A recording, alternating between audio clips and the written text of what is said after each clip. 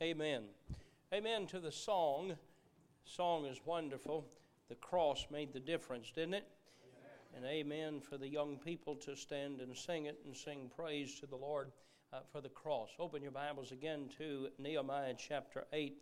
For more than one reason, verse number 10 is a favorite verse of mine. The text of the message tonight is that phrase at the last of verse number 10, the joy of the Lord is your strength. But I like the first part well too. You like that? Go your way, eat the fat and drink the sweet. Amen. Amen. I've got Bible for dessert right there. Amen. But anyway, I want to preach on this subject. The joy of the Lord is our strength. The joy of the Lord is our strength. I cannot read that passage of Scripture without thinking of the passage in Hebrews where the Bible says in Hebrews chapter 12 and verse number 2, talking of Jesus who for the joy that was set before him endured the cross, despising the shame. When you have the joy of the Lord in your heart, you have the strength to accomplish the work of God. I want you to listen as I preach the message tonight. The joy of the Lord is our strength. Heavenly Father, I pray that you would speak to our hearts tonight. May the Word of God come alive in this passage of Scripture in our minds and in our hearts. Lord, may you set this truth on fire by the power of the Holy Spirit. And I pray that you would help us. Lord, give us what we need, correct us where we need correcting, help us to grow, help us to hunger for this joy that we may have the strength needed to accomplish your will. In Jesus' name I pray, amen. There are two basic reasons I want this joy, because I want this strength, and that is, first of all, I need strength to accomplish the will and work of God in my life. I need strength to accomplish the will and work of God in my life. The book of Nehemiah is a book of work, and they were working to rebuild the walls around the city. Understand, they did not come in and have a clean place to work and order all new materials to build with. They were rebuilding out of the rubbish, out of the piles of the rocks and the bricks that had been broken down by the enemy. And they faced a great enemy all around them and some even within. And they needed the strength of God, as Nehemiah told them, the joy of the Lord is your strength. Second of all, I need strength to fight three battles that you and I face every day. I need strength to fight battles against this flesh of mine.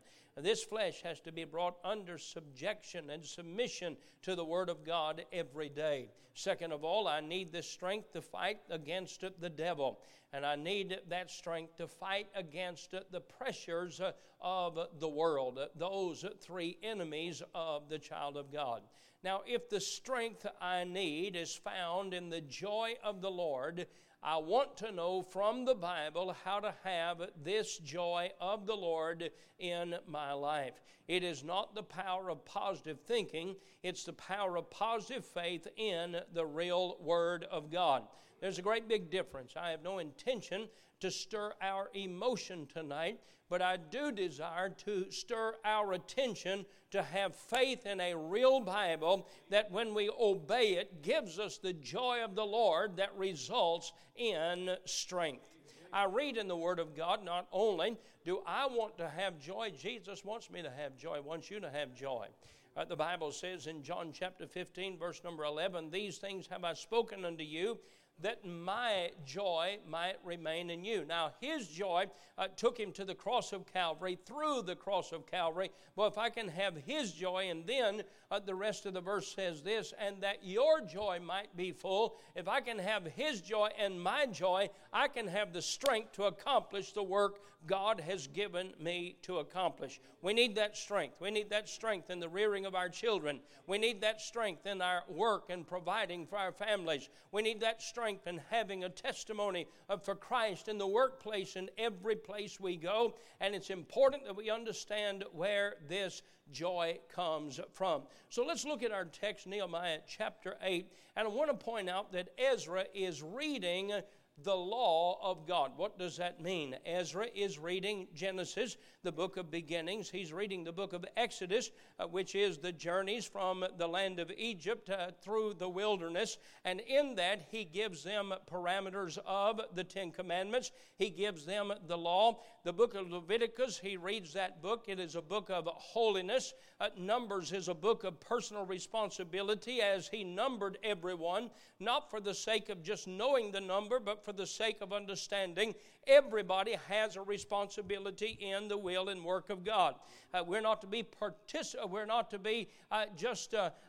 to be participators, not just observers in the work of God. Then the book of Deuteronomy is somewhat of a summary and a repeat. It is the constitution of the nation of Israel as they go into the land of Canaan. He said, you do these things and I'll bless you. If you do these things, the curse of sin will be upon you. And he says to them, choose life. And that's what Ezra has been reading.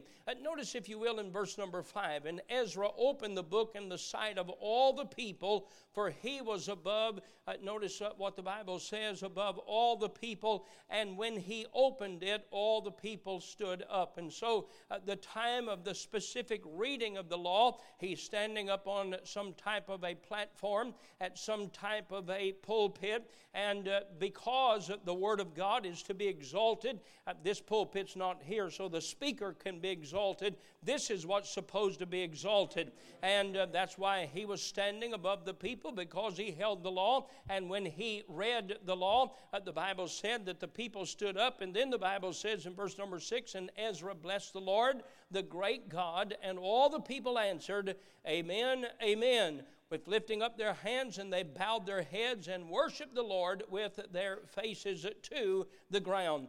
Then the Bible gives a list of these teachers that taught the law of God. Perhaps they broke up into various classes, maybe in age groups. I don't know how. But the Bible says the purpose of this was the Levites caused the people to understand the law. Understand the law. You understand? Are you with me? They understood the law, and the people stood in their place. So they read in the book of the law, or the book in the law of God distinctly, and gave sense and caused them to understand the reading. I want you to understand that he has been reading the part of the Bible that is the guidelines and guardrails that God has set for mankind. The assembly's first response when they heard the law was conviction and sorrow. Now stay with me, because we can't get to joy unless we have conviction and sorrow. Because joy is not in me. In me there is no good thing. Listen to me now. There is no good thing in me. So the joy and sorrow is not talking about my emotions and my feelings. The sorrow brings a contrition of who I am, but it leads me to the place that God is a forgiver of sin, and my joy is in Him, and my gladness is in Him. When my joy is in my emotions, sometimes I have enough strength to go out in a day, and sometimes I don't have enough strength to roll over in bed, go back to sleep. I don't need the kind of strength that's up and down. I need the strength that's found in the Lord. And so the Bible says they mourned over their sins. By the way, as Paul wrote to the Christians at Rome, he said in Romans chapter 3, verse number 20, therefore by the deeds of the law there shall no flesh be justified in his sight, for by the law is a knowledge of sin. Sin is something that's not recognized today. And the reason we work on emotion rather than joy is I can get you to emotion but without talking about sin, but I can't get you to joy without talking about sin. Because we have to deal with the sin issue and contrition before we can get to the place of repentance and the place of joy. Now stay with me. I'm preaching the Bible to you tonight. The law can't save us. It can only convince us that we need to be saved. It can only point us to Jesus Christ the Savior. Galatians chapter 3, verse number 24. Now, here the Jews have just observed the annual Day of Atonement. Now think with me, this group of people, they've returned to Jerusalem. They've been in Babylonian captivity a long time. They're coming back to rebuild the walls, and so one of the first things they do, they reinstate those memorial days, and so they remember the Day of Atonement. What was the Day of Atonement? It's the day when the lamb, when one goat was killed, and then that blood was placed on the other goat, and that goat was set free. It was a day of the forgiveness forgiveness of sins. And the Lord had dealt with their sin, as recorded in Leviticus chapter 16. So now, after they've dealt with their sin, Nehemiah said, you've dealt with your sin. It's time for the sorrow to end. We're going to move from the Day of Atonement when our sins are placed on Christ, and we're going to go to the Feast of the Tabernacle. We're going to go for a time of feasting. It's time to eat the fat and drink the sweet and say, praise God, my sins are forgiven. Praise God, He has forgiven me and set me free. On the Jewish calendar, the Feast of Tabernacle follows the Day of Atonement. It gave the people an entire week of a happy celebration. Now, the sequence is important. First, conviction. Second, cleansing. Third, celebration. I feel sorry for those that can only stir their emotion, because that won't last when the rain falls on a Monday morning. But I'll tell you what, if you go to the place of conviction, you go through the place of cleansing, it wouldn't matter if the sun shined or if the sun fell in liquid form or in snow form tomorrow. You'd still celebrate, because your life is not driven by your emotion of how you feel. It's not driven by the circumstance, but it's driven by a celebration that came from our sins being forgiven. You see, the Word of God brings conviction, and conviction leads to repentance, and repentance also brings joy. That's what we're trying to get to. I need the joy of the Lord. Why? The joy of the Lord is your strength. I need that strength to do the will of God. I need that strength to do the work of God. I need that strength to fight against the world, the flesh, and the devil. The same Word that wounds us heals us. Jeremiah 15:16. Let's look at these three right fast. All right, get your Bibles. Jeremiah 15:16. Let's look at these right fast. Just about the middle of your Bible. Jeremiah 15:16, the Bible says this. Jeremiah 15, chapter 15, verse number 16. You see, if we're not careful, we'll get our emotions stirred tonight. And I'm not against your emotion being stirred, but they can be unstirred in a quick time. But if I can get our attention on the Word of God, we'll go away and we'll have joy when we're alone, not just when we're with the crowd. Jeremiah 15:16, thy words were found, and I did eat them. And thy word was unto me the joy and rejoicing of my heart. I want to tell you something. When you get the joy of the Lord in your heart, you're going to have strength to do the will of God, because the joy of the Lord is my strength. Then he says this, for I am called by thy name, O Lord God of hosts. Go to Psalms. Go to Psalm number 19. Psalm number 19, and look at verse number 8. Psalm 19 and verse number 8. Psalm 19, verse number 8.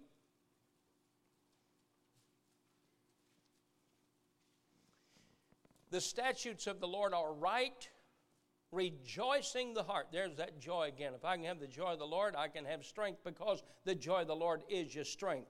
So the statutes of the Lord are right, rejoicing the heart. The commandment of the Lord is pure, enlightening the eyes. Look at Psalm 119. Psalm 119. Psalm 119, go all the way down to verse 111. Psalm 119, 111, talking about the Word of God, talking about the statutes. Some folks, they criticize the preaching of the law, or the preaching of standards, and the preaching of righteousness, the preaching of holiness. Hey, folks, the statutes of the Lord, the righteousness of the Lord, that's what rejoices the heart. Let's not come to church and have a shallow stirring of our emotions. Let's come to church and point our hearts and our minds toward a God that has forgiven us of our sin and given us an everlasting book that we can put our faith in. I can rejoice in the stability and the foundation of the Word of God. Psalm 119, 111, thy testimonies have I taken as an heritage forever, for they are the rejoicing of my heart.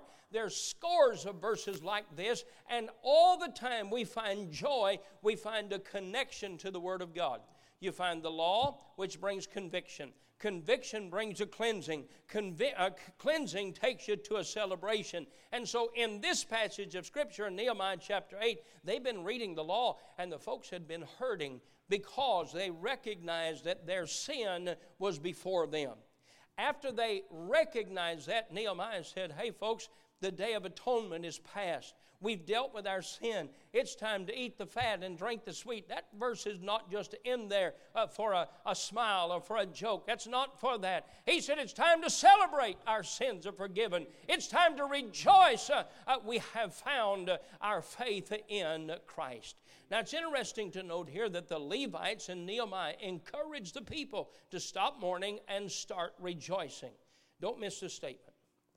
It is as wrong for a Christian to mourn when God has forgiven us as it is to rejoice when sin has conquered us. It is as wrong for a Christian to mourn when God has forgiven us as it is to rejoice when sin has conquered us. The sinner has no reason for rejoicing. But the forgiven child of God has no reason for mourning. I say tonight, the joy of the Lord is your strength. Now, we're not ignoring responsibility. We're not ignoring burden. In fact, all of this began out of a burden. Nehemiah chapter 1, he had family to visit him and friends as he was in Shushan the palace. And he said, how are things going at home? They said, not good at all. The gates are burned with fire and the walls are torn down and the people are reproached. And Nehemiah fell on his face and he began to confess their sin. And he was in mourning, a time of weeping. We come to chapter 8. By the way, you find this cycle over and over and over. And I need this in my life. I need to understand. I need to read the law. What is the law? It's looking in the mirror. That's the mirror of the Word of God. I look at the plumb line, and where things are crooked, they need to be made straight. So there's a confession, then there's a cleansing, and then comes the celebration. The secret of Christian joy is to believe what God has said in His Word and act on it. Faith that isn't based in the Word of God is not faith at all. It's presumption and superstition. Joy that is not the result of faith is not joy at all. It is simply a good feeling, a feeling that will dissipate. But faith based on the Word of God. I said faith based on the Word of God. Faith based on the promises of God. Faith based on the promises of God to me will produce joy. And that joy of the Lord is our strength. Here's what the psalmist said, Psalm 119, 162. I rejoice at thy word as one that findeth great spoil. There was a time, and I read recently the stories of how the Middle Eastern countries would hide their wealth in the day before banks. Some folks may do it today. They'd put their wealth in a container of some kind, a skin bottle typically, or they would find a container and they would bury it in their fields so it couldn't be found. And when thieves would come, it wouldn't be found in their house, and they would hide their wealth in a bottle. Usually that was a skin bottle. And you'll read about it in the Bible. Matthew chapter 13, 44, the Bible says, again, the kingdom of heaven is like unto a treasure hid in a field, the which when a man hath found, he hideth, and for joy thereof goeth and selleth all that he hath, and buyeth the field. Why does he buy the field? Because there's treasure that's been buried in that field in generations past. It's been forgotten, and he's found it. Jeremiah chapter 41. Now I'm coming back to the statement I made. I rejoice at thy word as one that findeth great spoil. That's what I'm illustrating. You know why some Christians never rejoice? They haven't found any spoil. You know why they haven't found any spoil? They haven't looked. Because when you go plowing in this field, you're going to find some things that will stir your soul. It'll be deeper than emotion. It'll be deeper than a few minutes stir. And I'm thankful for all of the emotions and the gladness that we have. Oh, but when I found the truth, and I find the truth that can anchor my soul in the time of sorrow, that can anchor my soul in the time of death, that can anchor my soul in the time of those that would attack the truth, when I find the truth that will anchor my soul, I'm like one who's found a treasure in the field. Hallelujah. There's a great joy in my heart. And when there's joy in my heart, the joy of the Lord is your strength. Jeremiah said this, Jeremiah 41:8, but 10 men were found among them that said unto Ishmael, I don't have time to read all the stories, so I'm reading just this one verse. Ishmael was going to kill these 10 men. I'll not go into the story, but they said, slay us not. 10 men said to Ishmael, slay us not, for we have treasures in the field. We have treasures in the field of wheat and of barley and of oil and of honey. So he forbare and slew them not among their brethren. You know why? Ishmael wanted to know where that wealth was. You know why we come to church? I enjoy the fellowship. I'm glad to see you. I enjoy the singing. I enjoy the singing. I really do. I enjoy singing. I could sing for an hour every service and sing with you. And I'm thankful for all that. We came looking for a treasure in the field. That's why we're here. We come to find an anchor for the soul. We came to find some things that will help us through the valley, that will give us strength, because the joy of the Lord is your strength. And I need strength to do the will of God. I need strength to do the work of God. I need strength to overcome this old sorry flesh. I need strength to overcome the temptations of the world. I need strength to overcome the attacks of Satan. And the joy of the Lord is your strength. If a farmer plowing his field suddenly discovered a jar filled with gold, he would certainly rejoice. There are great treasures buried in the Word of God. We need to find those and live our lives. That's why Jeremiah said we've dealt with our sin at the Day of Atonement. We're coming now to the week of the Feast of the Tabernacle. When you deal with your sin and you're right with God, you can enjoy the blessings of God, and the joy of the Lord is your strength. Why they need it? Because they needed to finish rebuilding those walls around the city. Turn your Bibles to Psalm number 1. Psalm number 1. My voice has about 8 minutes left. Psalm number 1. Psalm number 1.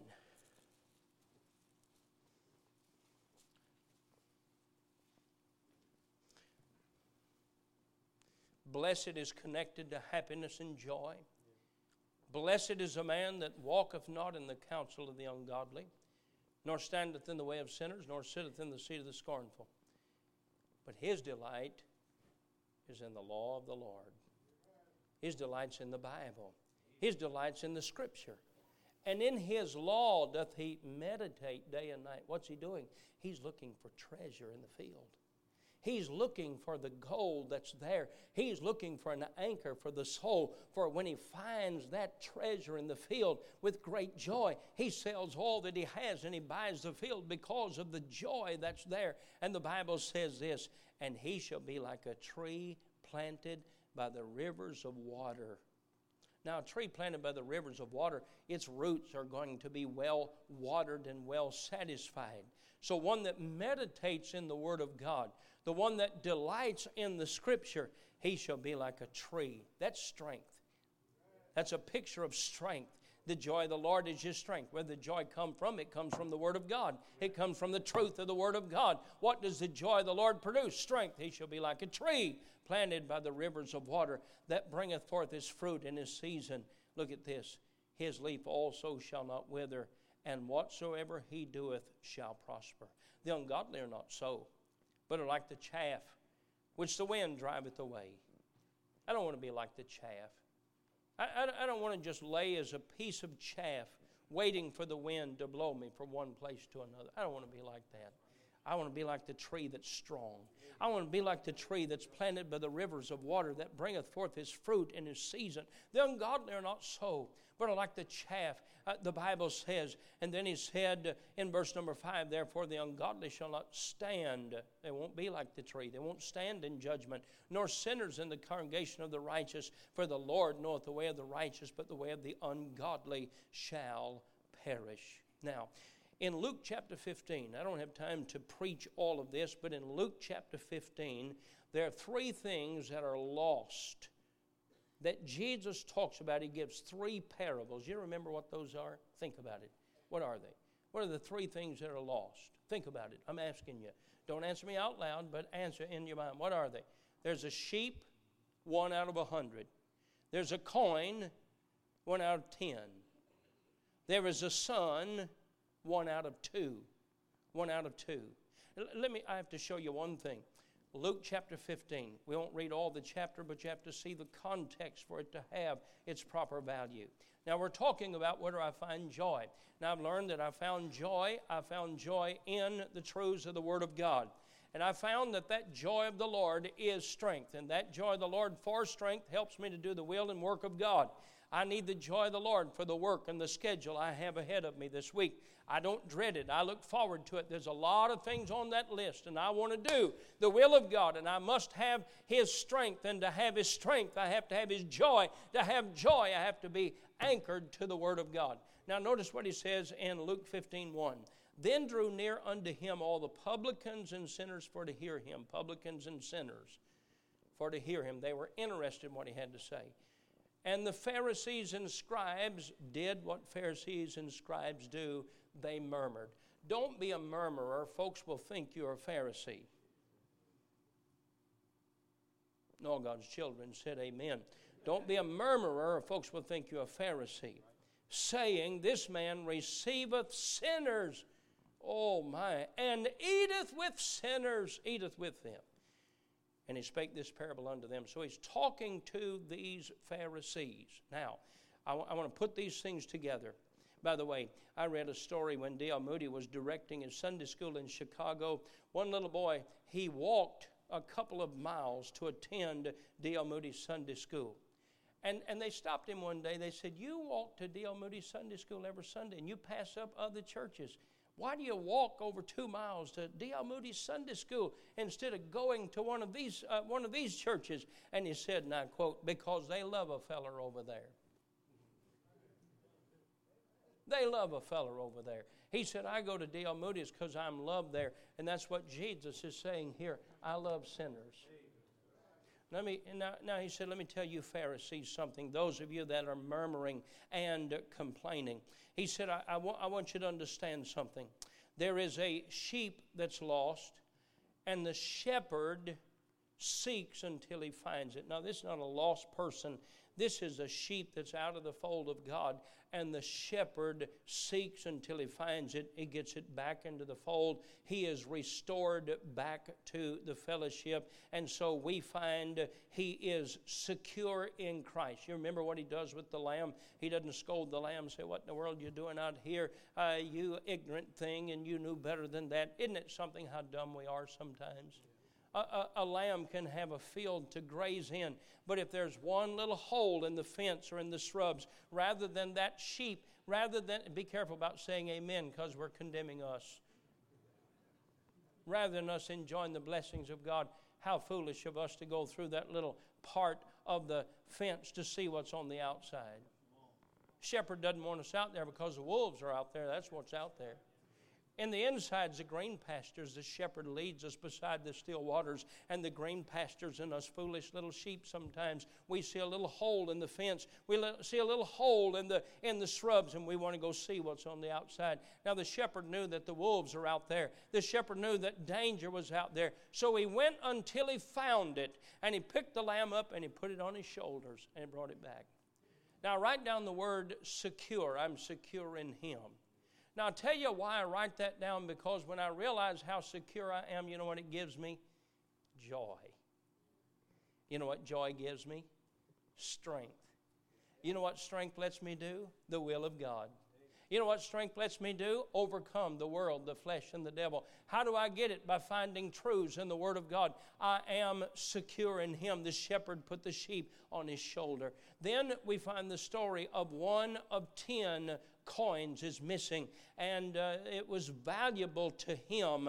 It was valuable to him, and the coin was probably a part of a row of coins that formed a headpiece, signifying that a woman was married. It'd sort of be like a ring, and losing a stone out of that ring.